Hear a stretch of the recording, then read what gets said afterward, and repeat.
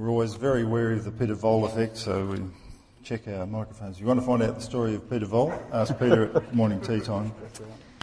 We're to speak on Romans 8 and getting in shape. And our section is verses 1 to 17, and we're talking about an athletic inner life. And it's very appropriate that Ben and I should share this talk on an athletic event, because we, in fact, some years ago went to Western Australia for Schoolies Week, and we shared in an athletic event there, which I think made a very deep impression on me. And we want to explain to you what happened, so you can sort of get the full picture. But Ben, you want to explain what we were doing there? Well, we were running a leadership camp for a Year 9 group from a school, and one of the activity afternoons that we had was the idea of trying to help build trust. And sort of a genius idea that I'd seen when I was training as a PE teacher was the idea of getting young kids to sort of close their eyes and run really hard towards a brick wall. But they have to trust the group who are standing at the wall to say stop before they're sort of going to hit the wall. So sort of just running blind and completely trusting a group. Because when you hear about hitting the wall in a marathon, it's about 20 kilometres, isn't it? That's right. Yeah, but I hit the wall at 20 metres. Well, that's right, at about 20 metres. Well, some of the kids had a go, and it was going really well. One girl was struggling with the idea of trusting a group, and we'd made it very clear there was a number of calls that you had to follow through with. You couldn't start running till the whole group had done this particular thing, just to make sure we were safe. I think somewhere in there, Paul, you decided to walk over and... Well, it depends how you look at it, Ben. I mean, there's two different perspectives here. I mean, how did you see it? Well, I just saw the sort of the camp father for a camp walking over and then suddenly just running at the wall, full pelt. Yeah. And everyone was watching. Right. And next thing... He ran into the wall. He ran into the wall. Would you follow a person like that or not? Well... Would you follow someone like that? Well, not into a wall, maybe like that. Well, see, from my perspective, I'm standing down the other end of the hall with this girl who's quite fearful, and I thought, well, the best thing to get her going is to run with her and encourage her, you see. So I said, look, I'll run alongside you, I'll shut my eyes. And I'd been watching it, and I thought, I can do this. I'm not going to pull up short. I'm going to run really hard at that wall, and I'm going to absolutely trust the people down that other end. And I'm going to demonstrate to this group trust, you know. So I shut my eyes and I start running hard. I'm thinking, I'm waiting for the call, and I thought, no, I'm not going to pull up. That last, I knew I was getting close, but I wasn't going to pull up. I'm running hard. And all I they thought, didn't call out. Right, well, I was just waiting for you to open your eyes and stop. I thought this was a demonstration or something. Okay. Yeah, but, well, see, there's two different perspectives about what happened here. I thought it was a great decision. I thought that you're an idiot. Well, anyway, I got concussion out of it, I remember. Or don't remember that, actually. If you talk to Mike Shaw from Western Australia, he's still laughing about it 3 years later. It shows you that you can... I mean, I started off with good intentions, and I thought I had kind of thought this whole thing through, and I thought it was a great idea, and I was doing the right thing by this girl, and I was going to really demonstrate to the group what I was doing. But there were two quite different perspectives on that particular event. We want to take this section of Romans, and we want to try and give you a different perspective, in the sense that you can come to the Bible and hear it called the Bible or the New Testament or a sacred text or an epistle from an apostle, and it sort of puts certain blinkers on you or a certain way of framing that, and you kind of settle in for, okay, it's the Bible, or God's Word even, which is fairly daunting. And they're all true, but sometimes it can also mask what this actual document is. So we want you to listen to it as it was, as a letter. And Ben and I are going to play a role each. He's going to play the role of one of the people. We're going to play the roles of two people mentioned that Paul's actually talking to, a group. He's not writing to the church worldwide. He's writing to a particular group of people that he loves, and he talks about them in Romans 16. And I'm going to play the role of a Roman, guy called Urbanus who's mentioned there, so I've got the Roman sort of silk going there.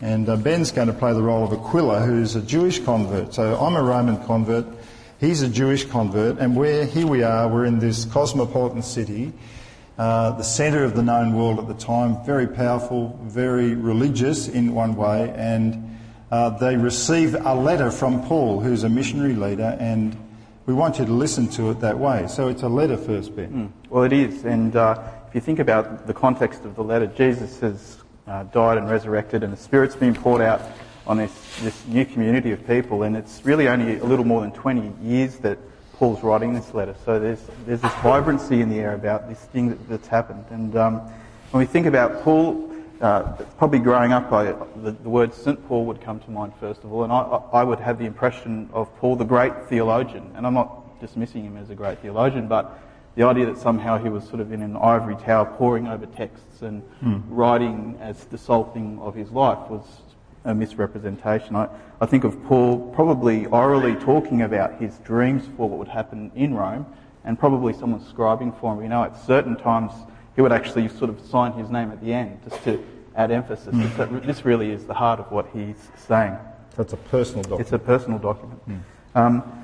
He's most likely in Corinth at this stage, and he's writing to Rome. And Rome's had a bit of a history. In about 49 AD, Claudius, the emperor, had sort of got sick of the turmoil that was happening in Rome, and he decided to get rid of them, the Jews and the Christians. He didn't probably at this stage really know who they were, but there was a problem, and so they were sort of told to leave. Suetonius writes, because the Jewish people were continually causing disorders, the catalyst being Chrestus, who we think may well be representing Christ or Christians, he expelled them from Rome. At this stage, Paul also has another journey in mind. He's wanting to write to Rome because it's an important place to write. He's about to go to Jerusalem, and Jerusalem is, I suppose, the mother church. It's the place where this has all sort of come out of, but it's a poor church. And Paul is in the process of collecting up money from all the various churches to take it to Jerusalem. And Gentile church. Yeah, that's right. And you imagine the Gentiles sort of having to fund the mother church. Yep. And maybe in two ways this is important. For one, I imagine that for Paul he was hoping that these younger churches would get a sense of the fact that we all need to contribute to this effort for it to happen. And hopefully to sort of expand their hospitality. So probably nothing like that had ever happened in history before, really. No. Yeah, it's an amazing new idea. And maybe for the Jewish church to receive something from the Romans. Those Romans. Or Greeks or whatever. Greeks, that's right. Okay, well, yep. Well, the other part of this letter to sort of be mindful of is that Paul's a missionary, and he's writing this letter in the missionary context. And I think that for Paul, he's seeing Rome as the next major launching pad for a whole sort of new mission into maybe right across to Spain. So it's a strategy move. That's right. Paul, the great strategist, and in this letter, he's writing to, statistically, if we think about the numbers in the capital of Rome, maybe at this stage in history there was 1 million people in Rome. It's a huge population group in the ancient world. Maybe there was only 100 Christians at this stage who had gone back into Rome, maybe a scattered number of houses of people meeting. And so it's a sort of, maybe it's a very important letter for what will happen with this group of young Christians. So they're a little tiny group inside a massive, great piece of apparatus. Well, from a Roman point of view, I'm going to play the part of Urbanus. He's mentioned there. We don't know a lot about him, but being a Roman, he would have grown up with the impression, well, Rome was the centre of the world, and it was there. It was a fixed entity. It wasn't going to move. There's been trouble in the last 50 years, civil wars after the death of Julius Caesar. Augustus reigned up till AD 14. Then Tiberius sort of consolidated things. Caligula was a disaster, and Claudius was sort of weak. Nero's been greeted. He's the emperor at this point in time, optimistic. They were optimistic about him, but there were signs that things weren't going to go all that well, and things are declining. So the empire stretches right around the Mediterranean. Rome sitting right in the centre in a pool of luxury, influence and power. And it possesses a lot of high ideals. I mean, they saw themselves initially as a democracy who was going to bring freedom. They had goddesses to liberty and justice. And they prided themselves on Pax Romana, the peace that Rome had brought to the world. They had a lot of gods, including Caesar himself. And Julius had actually been divinised. So any emperor after that, in a sense, was, if you asked a Roman who's the son of God, they'd say Caesar. Because he possessed more power than anybody else. He had a standing army of 500,000 men. Now, At the end of Romans, this letter, we find there are about 13 out of the 26 names we can trace to Caesar's household, similar names to people in Caesar's household. Paul mentions in another letter in Philippians that there were Christians in the very royal family. Even Herod's family, who was living in Rome, one of the Herods was living there. So picture the group of people now who are sitting listening to this letter. Some from the Jewish community, 100,000 Jews living in Rome. A whole cross-section of Romans sitting listening to this letter. And here we are, a Jew and a Roman. And how do we hear this letter? How do you hear this letter? Try to pretend you're part of that group and you're hearing this letter for the first time. So here's how it sounds. This is from the Message. And we'll read a bit each. So we're reading the letter to each other. With the arrival of Jesus the Messiah, that fateful dilemma is resolved. Those who enter into Christ's being here for us no longer have to live under a continuous low-lying black cloud. A new power is in operation. The Spirit of life in Christ, like a strong wind, has magnificently cleared the air, freeing you from a fated lifetime of brutal tyranny at the hands of sin and death. God went for the jugular when he sent his own Son. He didn't deal with the problem as something remote and unimportant. In his Son Jesus, he personally took on the human condition, entered the disordered mess of struggling humanity in order to set it right once and for all. The law code, weakened as it always was by fractured human nature, could never have done that. Well, the law always ended up being used as a band-aid on sin instead of deep healing of it. And now what the law code asked for, but we could never deliver, is accomplished as we, instead of redoubling our own efforts, simply embrace what the Spirit is doing in us. Those who think they can do it on their own end up obsessed with measuring their own moral muscle, but they never get around to exercising it in real life. Those who trust God's action in them find that God's Spirit is in them, living and breathing God. Obsession with the self in these matters is a dead end. That attention to God leads us out into the open, into a spacious, free life. Focusing on the self is the opposite of focusing on God. Anyone completely absorbed in self ignores God, ends up thinking more about self than God. That person ignores who God is and what he is doing, and God isn't pleased at being ignored.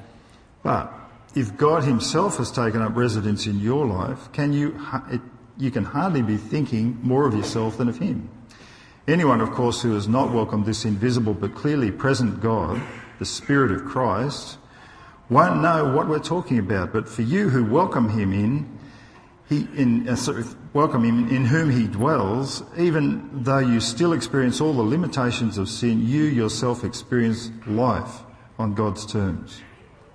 It stands to reason, doesn't it, that if the alive and present God who raised Jesus from the dead moves into your life, he'll do the same thing in you that he did in Jesus, bringing you alive to himself. When God lives and breathes in you, and he does, as surely as he did in Jesus, you are delivered from that dead life. With his Spirit living in you, your body will be as alive as Christ's. So, don't you see that we don't owe this old do-it-yourself life 1 red cent? There's nothing in it for us, nothing at all. The best thing to do is give it a decent burial and get on with your new life. God's Spirit beckons. There are things to do and places to go. Well, this resurrection life you receive from God's not a timid grave-tending life. It's adventurously expectant, greeting God with a childlike, "What's next, Papa?" God's Spirit touches our spirits and confirms who we really are. We know who he is, and we know who we are, father and children. And we know we are going to get what's coming to us, an unbelievable inheritance.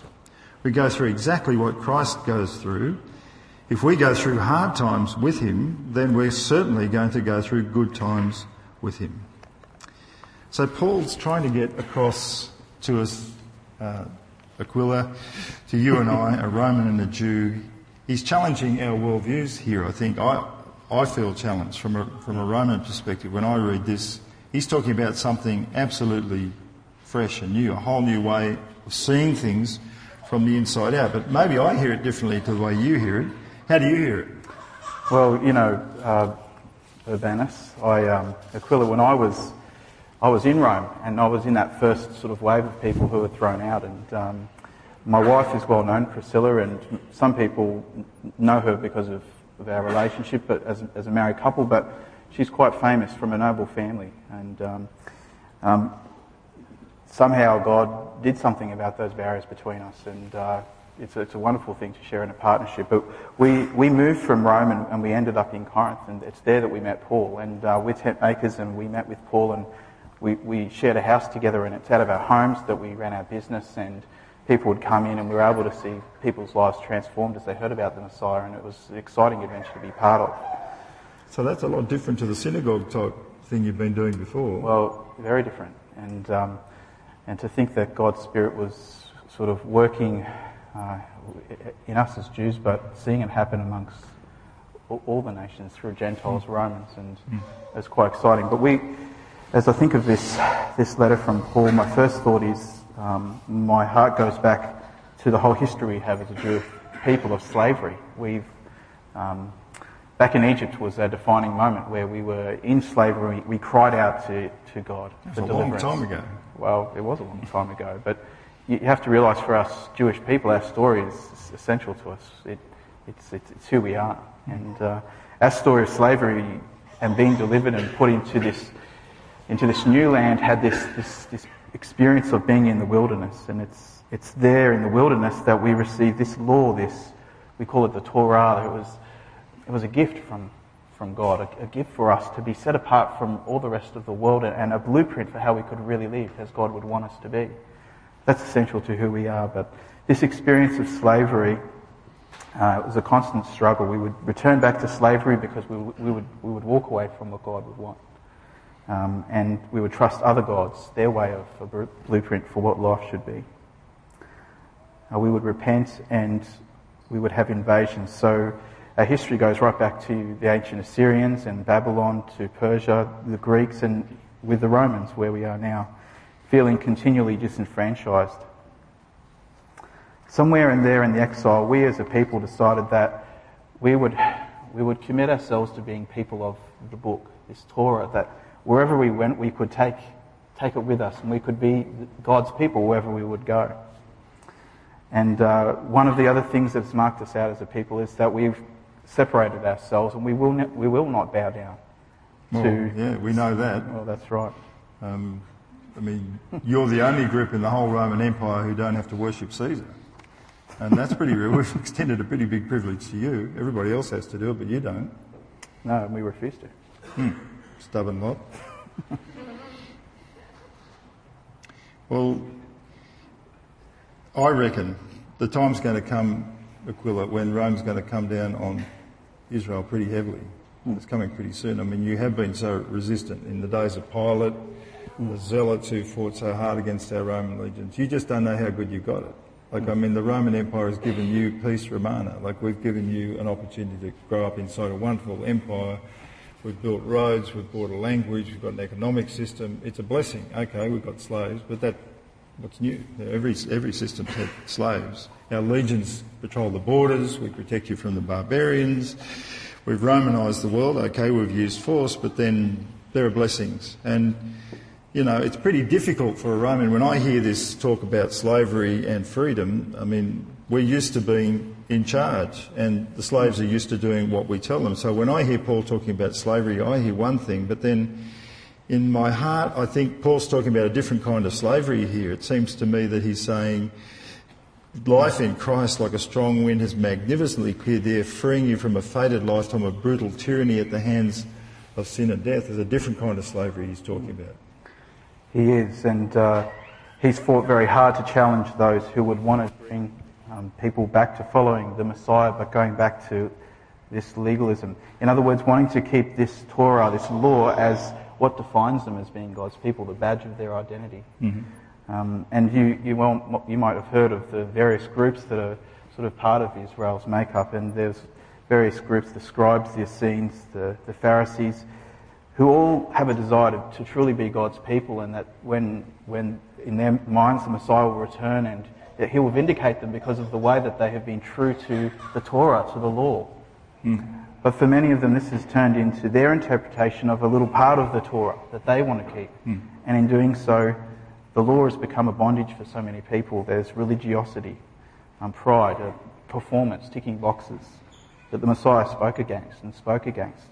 He's talking about the slavery that runs much deeper, even deeper than just being under the occupation of another nation. Well, we've known that because we've been under so many different nations. We know there's a freedom that we've been yearning for that runs deeper than just that. Well,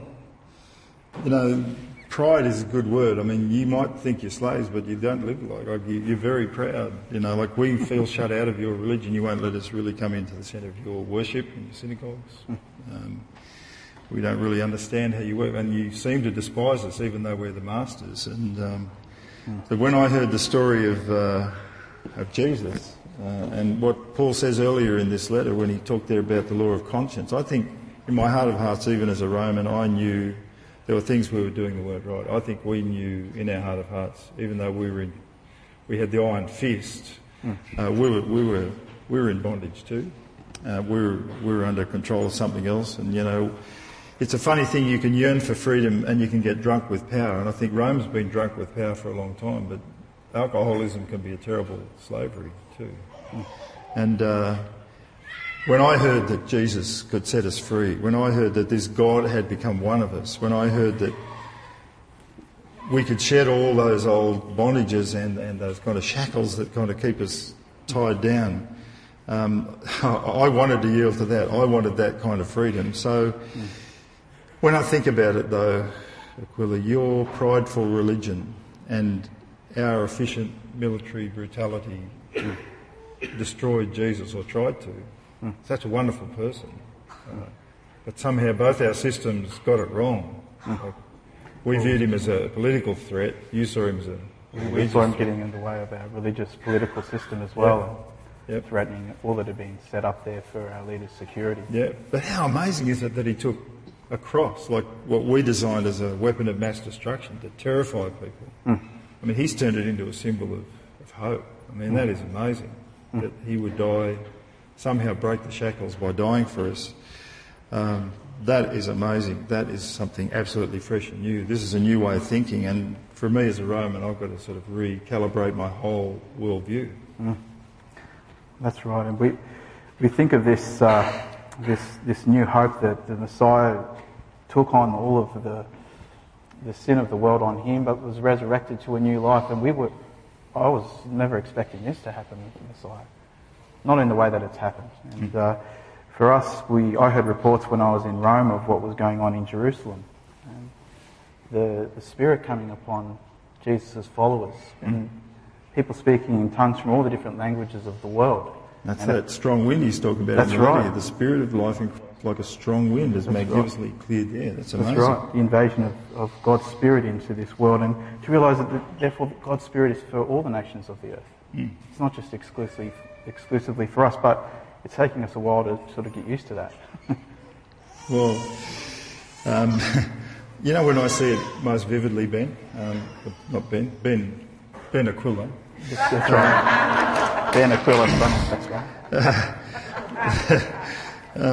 I see when, our little home group, when we meet to break bread, to pray, to hear the Apostles' teaching, to work out what we're going to do next. It's an amazing thing. In a Roman household, there's very separated, like the family live here, the slaves live there. It's very distinct, and they don't sort of really cross into one another's part of the world. But to see a household owner like the patron, the patriarch, maybe a senator, sitting down with a slave to break bread and to treat him as an equal, in a Roman's mind, that is amazing. That is just unheard of. Or to see a Jew sitting there with a Roman, the Jew treat us as equal, even though, it's just amazing. And to me, that's a symbol of the love that Christ has talked about. He tried to say so full of it in his stories that we hear about. And to see it actually take place in our homes, that really moves me, I think. This wind of the Spirit that Paul's talking about, this ever-present God who's raised Jesus from the dead, he really does change us from the inside out. He's changing our whole worldview. He's changing the Roman system. This is going to change the world if it keeps going. Well, it's certainly working on our prejudices as a group of people, and we heard about what Jesus was doing, how so many people in Israel were infuriated with him because he was deliberately spending time with people who were outside. They didn't keep the Torah, the law, the way that others felt that they should. He spent time with Samaritans, he spent time with women and sick people who were viewed in our culture that somehow they were cursed by God because of their sin, and Jesus would touch them and spend time with them. He seemed to talk about the Romans, some having more faith than people in Israel itself. How could this be? All these traditions we had to rethink through again, and Jesus did all this. And what's incredible is that to think, Anis, that the same Spirit of Jesus that walked in Israel amongst us now lives among us. Yeah. And what could he do amongst us? Yeah. So different from the gods of Rome, because our gods were just like us. I mean, they were at war, they were having sex with one another, they were mixed up in all sorts of messes. There really wasn't a lot of hope. I mean, the Epicureans told us we should eat, drink and be merry, for tomorrow we die, so just party.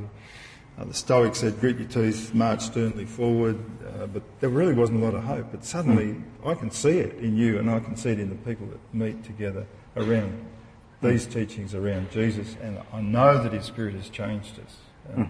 If this keeps going as it spreads, it's going to really radically change the whole world. You know, the other thing that grabbed me, Aquila, was the thought, in the Roman system, this idea where Paul talks here, that last bit there, about this resurrection life you've received is not a timid grave-tending life. It's adventurously expectant, greeting God with a childlike what next, Papa. God's Spirit touches our spirits and confirms who we really are. We know who he is and we know who we are, Father and children. Now, we're not talking about just being slaves, being set free as slaves. We're actually he's talking here about we actually become members of the family. I mean, in a Roman household, that is almost impossible for a slave to become a son in the family, to be elevated to a place of privilege. But it can happen. And I know Paul grew up in a Roman system, and I'm sure he understood this, but what happens, I don't know whether you know this, but there's an adoption system. If a son wants to be moved from one family to another, if one father wants to adopt a son from another family, he can do it. It's a legal process. He goes to court, and they sort of weigh up twice. They weigh up some copper in the scales, and he puts a price forward, and twice it's rejected. The third time he puts it up, it's not rejected. Then he goes to the magistrate and says, well, I would like to adopt this man. I'd like to adopt him into my family as my son. And it's done. So literally he becomes the son in that family. And a number of things happen. He loses all the rights he had in his old family and all the connections. And he literally becomes the son in that new family.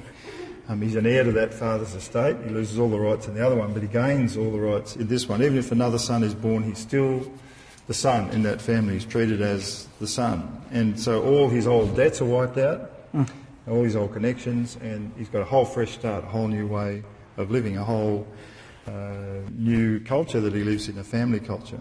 So in law, literally, he's been adopted by a new father, and he's the father of that son, and that son treats him as his father. And when I think about that, and I don't know whether that's what Paul's saying here, but it seems to me that he's saying, wow, look at this. You know, you've been actually, you weren't just slaves. You don't need to live like slaves anymore. You can actually live like sons in this household. You are actually God's son, and all that he has is yours.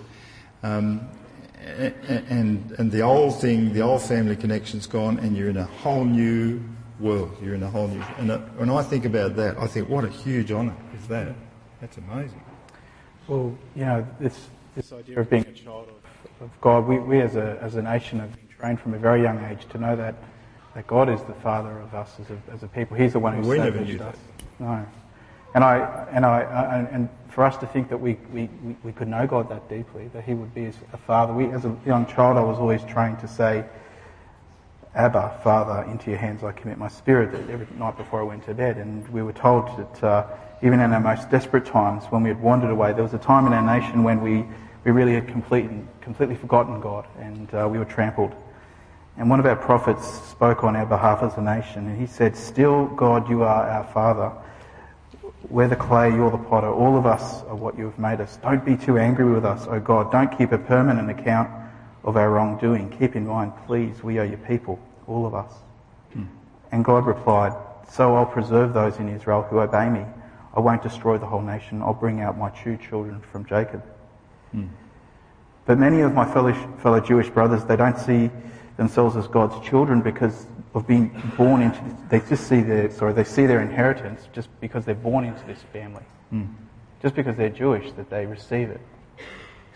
But they're not living as free sons of the Father. They're living as slaves to the sin of pride. You're a slave in your thinking, even though you're a son. You can still be living as if you're a slave.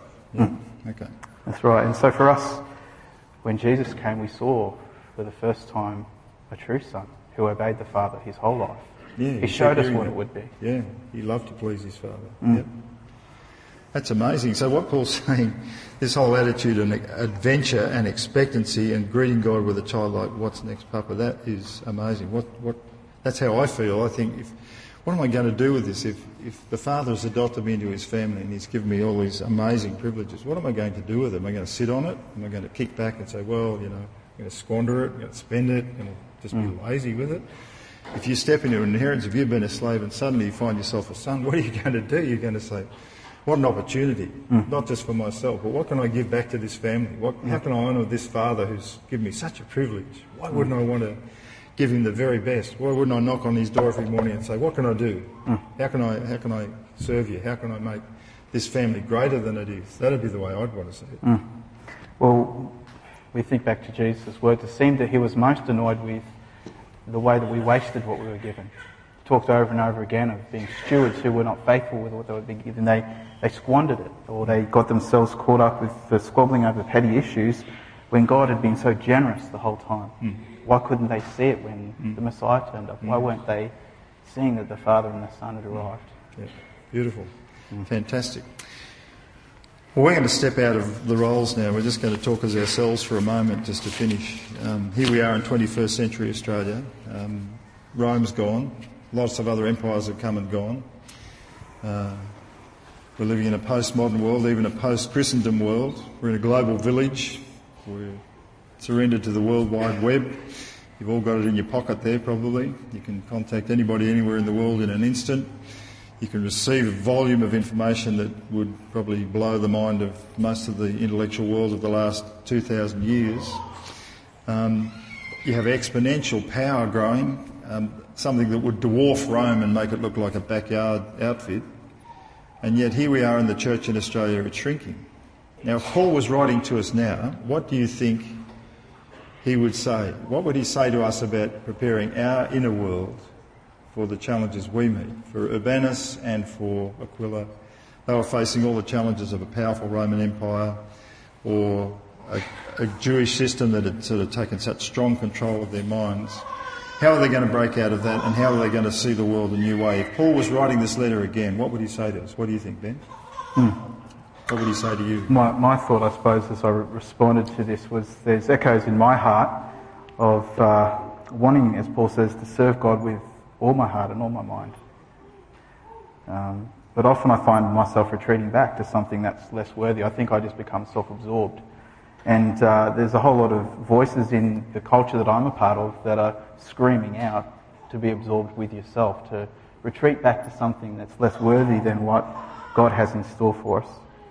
And I think some of those the false voices in our culture, ones that I often tune into and hear, and they become part of my life as cynicism or pride, the sort of whatever attitude that I can adopt. There's something in me, the real danger is when I sort of hear those voices in whatever part of sort of the media it is, but I start making agreements in my own heart with those voices, or I feed them. And I think that kills within me this simplicity, just to trust with the anticipation that God is doing something and that I'm a part of it. So I think for us to anticipate that God is doing something, Paul had this amazing optimism. You sort of think about the odds, looking at Rome, 1 million people and a system that looked like it couldn't be broken, a small group, and he was so optimistic about what the gospel would do, what Jesus would do in a group of people.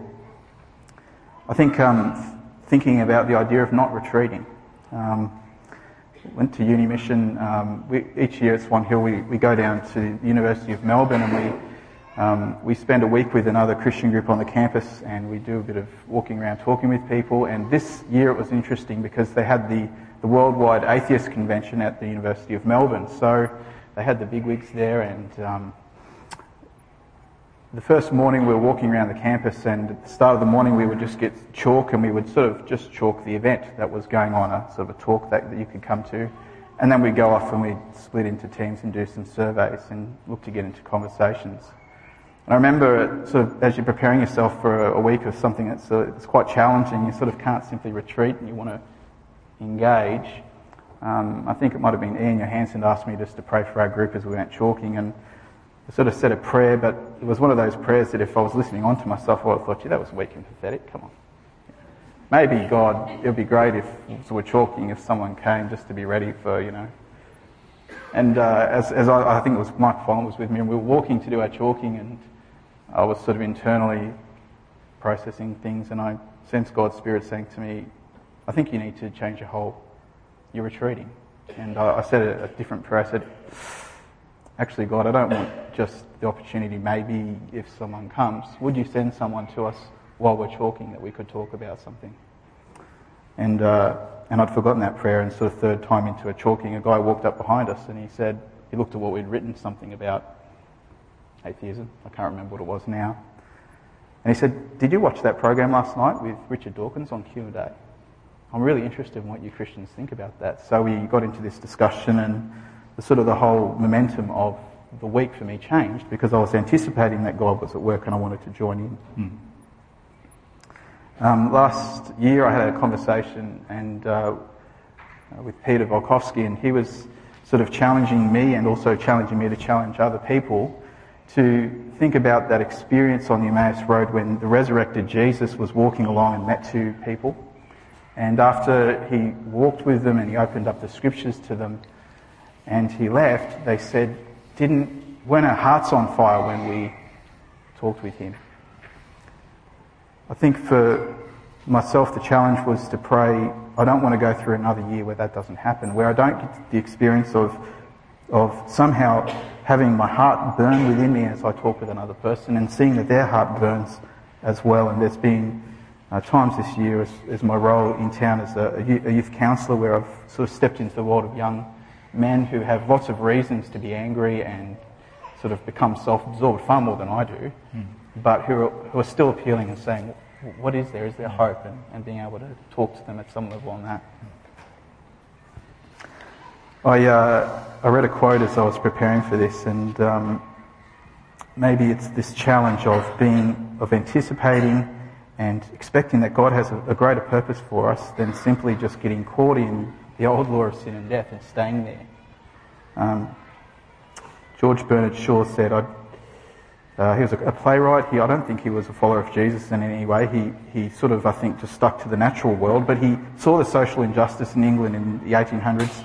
He wanted to work to do something about it, and his plays were often a comment about what was happening in society. He said that this is true joy in life, the being used for a purpose, recognised by yourself as a mighty one, being thoroughly worn out before you're thrown on the scrap heap, being a force of nature instead of a feverish little clod of ailments and grievances, complaining that the world will not devote itself to making you happy. I was particularly struck by that last line. How many times in a day when I look at myself am I seeing myself as a force in God's hands to transform this world, or do I see myself as just a feverish little clod of ailments and grievances, complaining that the world will not devote itself to making me happy? And how sad if that was the aroma of my life, if that's really what the smell of my life was like, or if the Christian church was seen that way, that the body of Christ, and when people looked on, were a group of people who were just complaining that somehow this world would not devote itself to their happiness. We've been given this resurrection life, and as Paul said, this is not a timid grave-tending life. Yeah, exactly. I think if Paul was writing now, he would write with that same passionate commitment that he had. I mean, he was a man who sensed he had a call. He knew that God had given him a commission, and he wasn't going to stop until he finished it. I mean, he finishes in one of his letters saying, I've run the race, like I've run hard at the finish line, like at the brick wall. Okay? I mean, maybe I was stupid, but maybe there was a lesson there too, like to just run at it and trust that God's going to meet you at the other end. And maybe you do hit a brick wall now and then. But I think mission was the priority of his life, and he would urge us to do the same. I think he'd say that this mission of the Kingdom of God is still the largest challenge that anybody can meet, and it's the only thing that will bring out the best in you. The only thing that will bring out the best in you is the challenge of the Kingdom of God. Anything less, and you're operating at half pace. Give him what you've got. As a 17-year-old, I was talking to Penny about it last night at the leadership dinner, and I said, as a 17-year-old, a group of us went out to meeting in her home church over there, and we said we wanted to make our life fruitful. Paul said in one of his letters, the grace that God has given me has not proved a barren gift. It's all very well to say, grace is unmerited favour. And if you receive unmerited favour, just like that Roman son or slave being adopted into a household, then you've got to meet unmerited favour with unlimited response. You've got to do something with it. You can't just say, well, that's great, that's good for me. What am I going to do with this? I remember a story of an athlete, 1956, Olympics, Melbourne. He's sitting in the stands with his family. He'd been a sort of fairly successful schoolboy athlete, watches a European athlete win the 5,000 and 10,000 metres. Vladimir Kuts won them in record time, and the whole stadium, the whole Melbourne cricket ground stood to applaud this man home. Brilliant runs, And his uncle turned to him and said, Herb, if I had the talent you had, I'd stop smoking cigarettes and I'd get out there and start training and do something with it.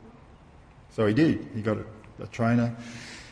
And in the next 4 years, he became one of the best runners in the world. Comes the Rome Olympics, and he's there. He's the champion, and he runs in the Rome Olympics, and he wins the gold medal.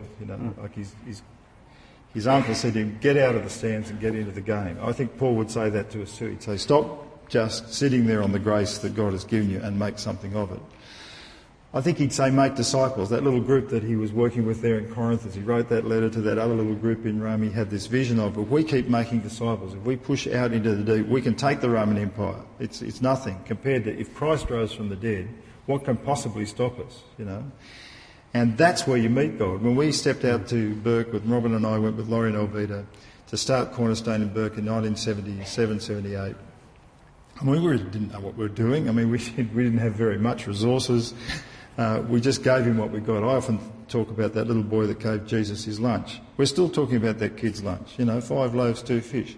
He didn't know what he was doing that day, but it's not what you've got, but it's whose hands it's in. And Paul would say the same. Give God what you've got and step out in faith. Find a like-minded group of men and women. That team that he built around him, that he took around the world, he'd say, find a team of like-minded men and women, commit yourself to them, and get out on the adventure. And I'd like to pause here to thank Laurie and Elvita for the investment they made in a young, wet-behind-the-ears university student and his girlfriend at the time. And they believed in us. They said, come with us on the adventure, and we've never recovered from it. So in this last muster where Laurie is going to step down as National Director, I want to pay a personal tribute to you, Laurie, and thank you very, very, very, very much for inviting me and Robin into your lives, you and Elvita, and the shared adventure. And I want you, men and women, as we older ones step back, you've got to start stepping forward, looking for friends, looking for a team, looking for men and women of like heart, the Barnabases of the world finding the Pauls, and saying, come with me, let's start on this adventure. And I think Paul would say to us, don't be intimidated. Rome looks like it's the superpower, it's got the muscle, it's got the law, it controls 65 million people. This one little city controlled the known world. It was amazing, but Paul said, that's nothing. Wait till you see what the kingdom of God can do. The Spirit who raised Jesus from the dead, he said here, lives in you. Well, I'm not naturally a bold person. I'm not sort of particularly heroic, but I'm glad that I've stepped out and tried to believe God. My dad taught me when I was young, push your boat out into the deep and trust God. Throw your net on the other side and see what happens. And I think Paul would say to us what he said, ended up saying here, spend yourself building a permanent inheritance. Build something permanent. Jesus said, he who tries to save his life will lose it. Lose your life for my sake, and the gospel is what he advised us. I don't know where you're at. I don't know what challenges your heart. But if you're trying to save your life, according to Jesus, you're going to lose it. You set yourself to give it away, and you'll find it comes back to you. I'm on an adventure right now alongside of Cornerstone. They've given me the opportunity to take this inheritance I think we've received in Australia that we're wasting. We've got a Christian inheritance here that is what really makes Australia what it is, and yet you go to the big History Museum in Canberra that's supposed to tell the story of what Australia's about. You'll search high and low to find a mention of Christianity there anywhere. And it seems to me that Australia is at a point, a critical point, as Earl said to us last night, at a crisis, a kairos, where we're forgetting our inheritance. And I'm giving my efforts to try and remind Australia of that inheritance in building a heritage centre in Canberra that can take the stories, the sort of things that you men and women are doing, and put it out there in front of people and say, listen, don't forget there's a great inheritance we've received. To whom much is given, much will be required. A missionary called Jim Elliot, who gave his life in service in Ecuador, wrote this little thing, and I remember Laurie saying this when I first heard him preach. He is no fool who gives that which he cannot keep to gain that which he cannot lose. He is no fool who gives that which he cannot keep to gain that which he cannot lose. And the other Elliot, Herb Elliot, when he won that gold medal, he was standing on the podium, he heard the national anthem, he saw his parents in the crowd, feeling very proud of his achievement, that he got out of the stands and into the stadium. As he was walking away from the ceremony, another athlete pushed his way through the crowd, a blonde athlete, blue tracksuit from Europe. It was the same bloke he'd watched run in the stadium that had inspired him. And he walked up and he said, Herb Elliot, that was a great run. And I think to myself, what if what Jesus says is true, that one day, come the end of our lives, we're going to meet Jesus himself and he's going to look us in the eye, he's going to say, Ben, that was a great run. I'm really pleased with you. How good would that be? You didn't waste the inheritance you were given. The grace that God has given to me has not proved a barren gift. You men and women here, think what grace God has put into your lives. If God gives you grace, it's unmerited favour, but it needs an unlimited response. I was challenged by reading this from C.S. Lewis, and he talks in Mere Christianity about niceness and wholesome integrated personality, and he says this is an excellent thing. We must try by every medical, educational, economic and political means in our power to produce a world where as many people as possible grow up nice, just as we must try to produce a world where all have plenty to eat. But we must not suppose that even if we succeeded in making everyone nice, that we would have saved their souls. A world of nice people, content in their own niceness, looking no further, turned away from God, would be just as desperately in need of salvation as a miserable world, and might even be more difficult to save. For mere improvement is not redemption, though redemption always improves people, even here and now, and will in the end improve them to a degree we cannot yet imagine. God became man to turn creatures into sons and daughters, not simply to produce better men of the old kind, but to produce a new kind of man. It's not like teaching a horse to jump better and better, but like turning a horse into a winged creature. And I think about this, what we've been given, this opportunity to live as completely new people. Will we have the cry of our hearts that says, what's next, Father? What's in store for us? For me, for us as a community, for wherever you're going to be next year. What's next? But maybe you're not looking like that. Maybe you're living as a slave, though you should be a free son or a free daughter. Maybe you've relapsed back to that old slavish attitude of fear. God's Spirit, I believe, is beckoning us as a group of people to remember that we are free, that He's anticipating that we'll work with Him. Maybe this weekend's a chance for you to commit to talk with someone if that's been the struggle for you, to talk about it and ask them to pray, what would the Father have for me to respond to this? Maybe the voice of the Spirit has been drowned out by other voices. Maybe cynicism has crept in, or pride, or a sense of apathy in our lives. And you simply want to give that way of living a decent burial and get on with the new life of following the Spirit, then do so. Maybe in saying what's next to the Father, to Papa, to God, is to say, I need to be stepping into something new. And I know that you're requiring me to trust you in a completely whole new set of ways. And I don't quite know what that looks like. Maybe you're here thinking about the opportunity to be discipled in a training centre. Maybe God wants you to take that step to do something like that. Maybe you're moving into a university for next year and there's a whole opportunity to make this about mission or about just the old life. Maybe you're at a training centre and you're saying, what next, Father, for next year? Is this, what do you have in store? I think we have to have that spirit, so I'm going to give us a chance to do something about that now. Maybe you'd like to take a little bit of time to be quiet and pray and ask God to speak to you, and with that expectant heart saying, "What's next, Father?" And I'll close with a prayer in a little while.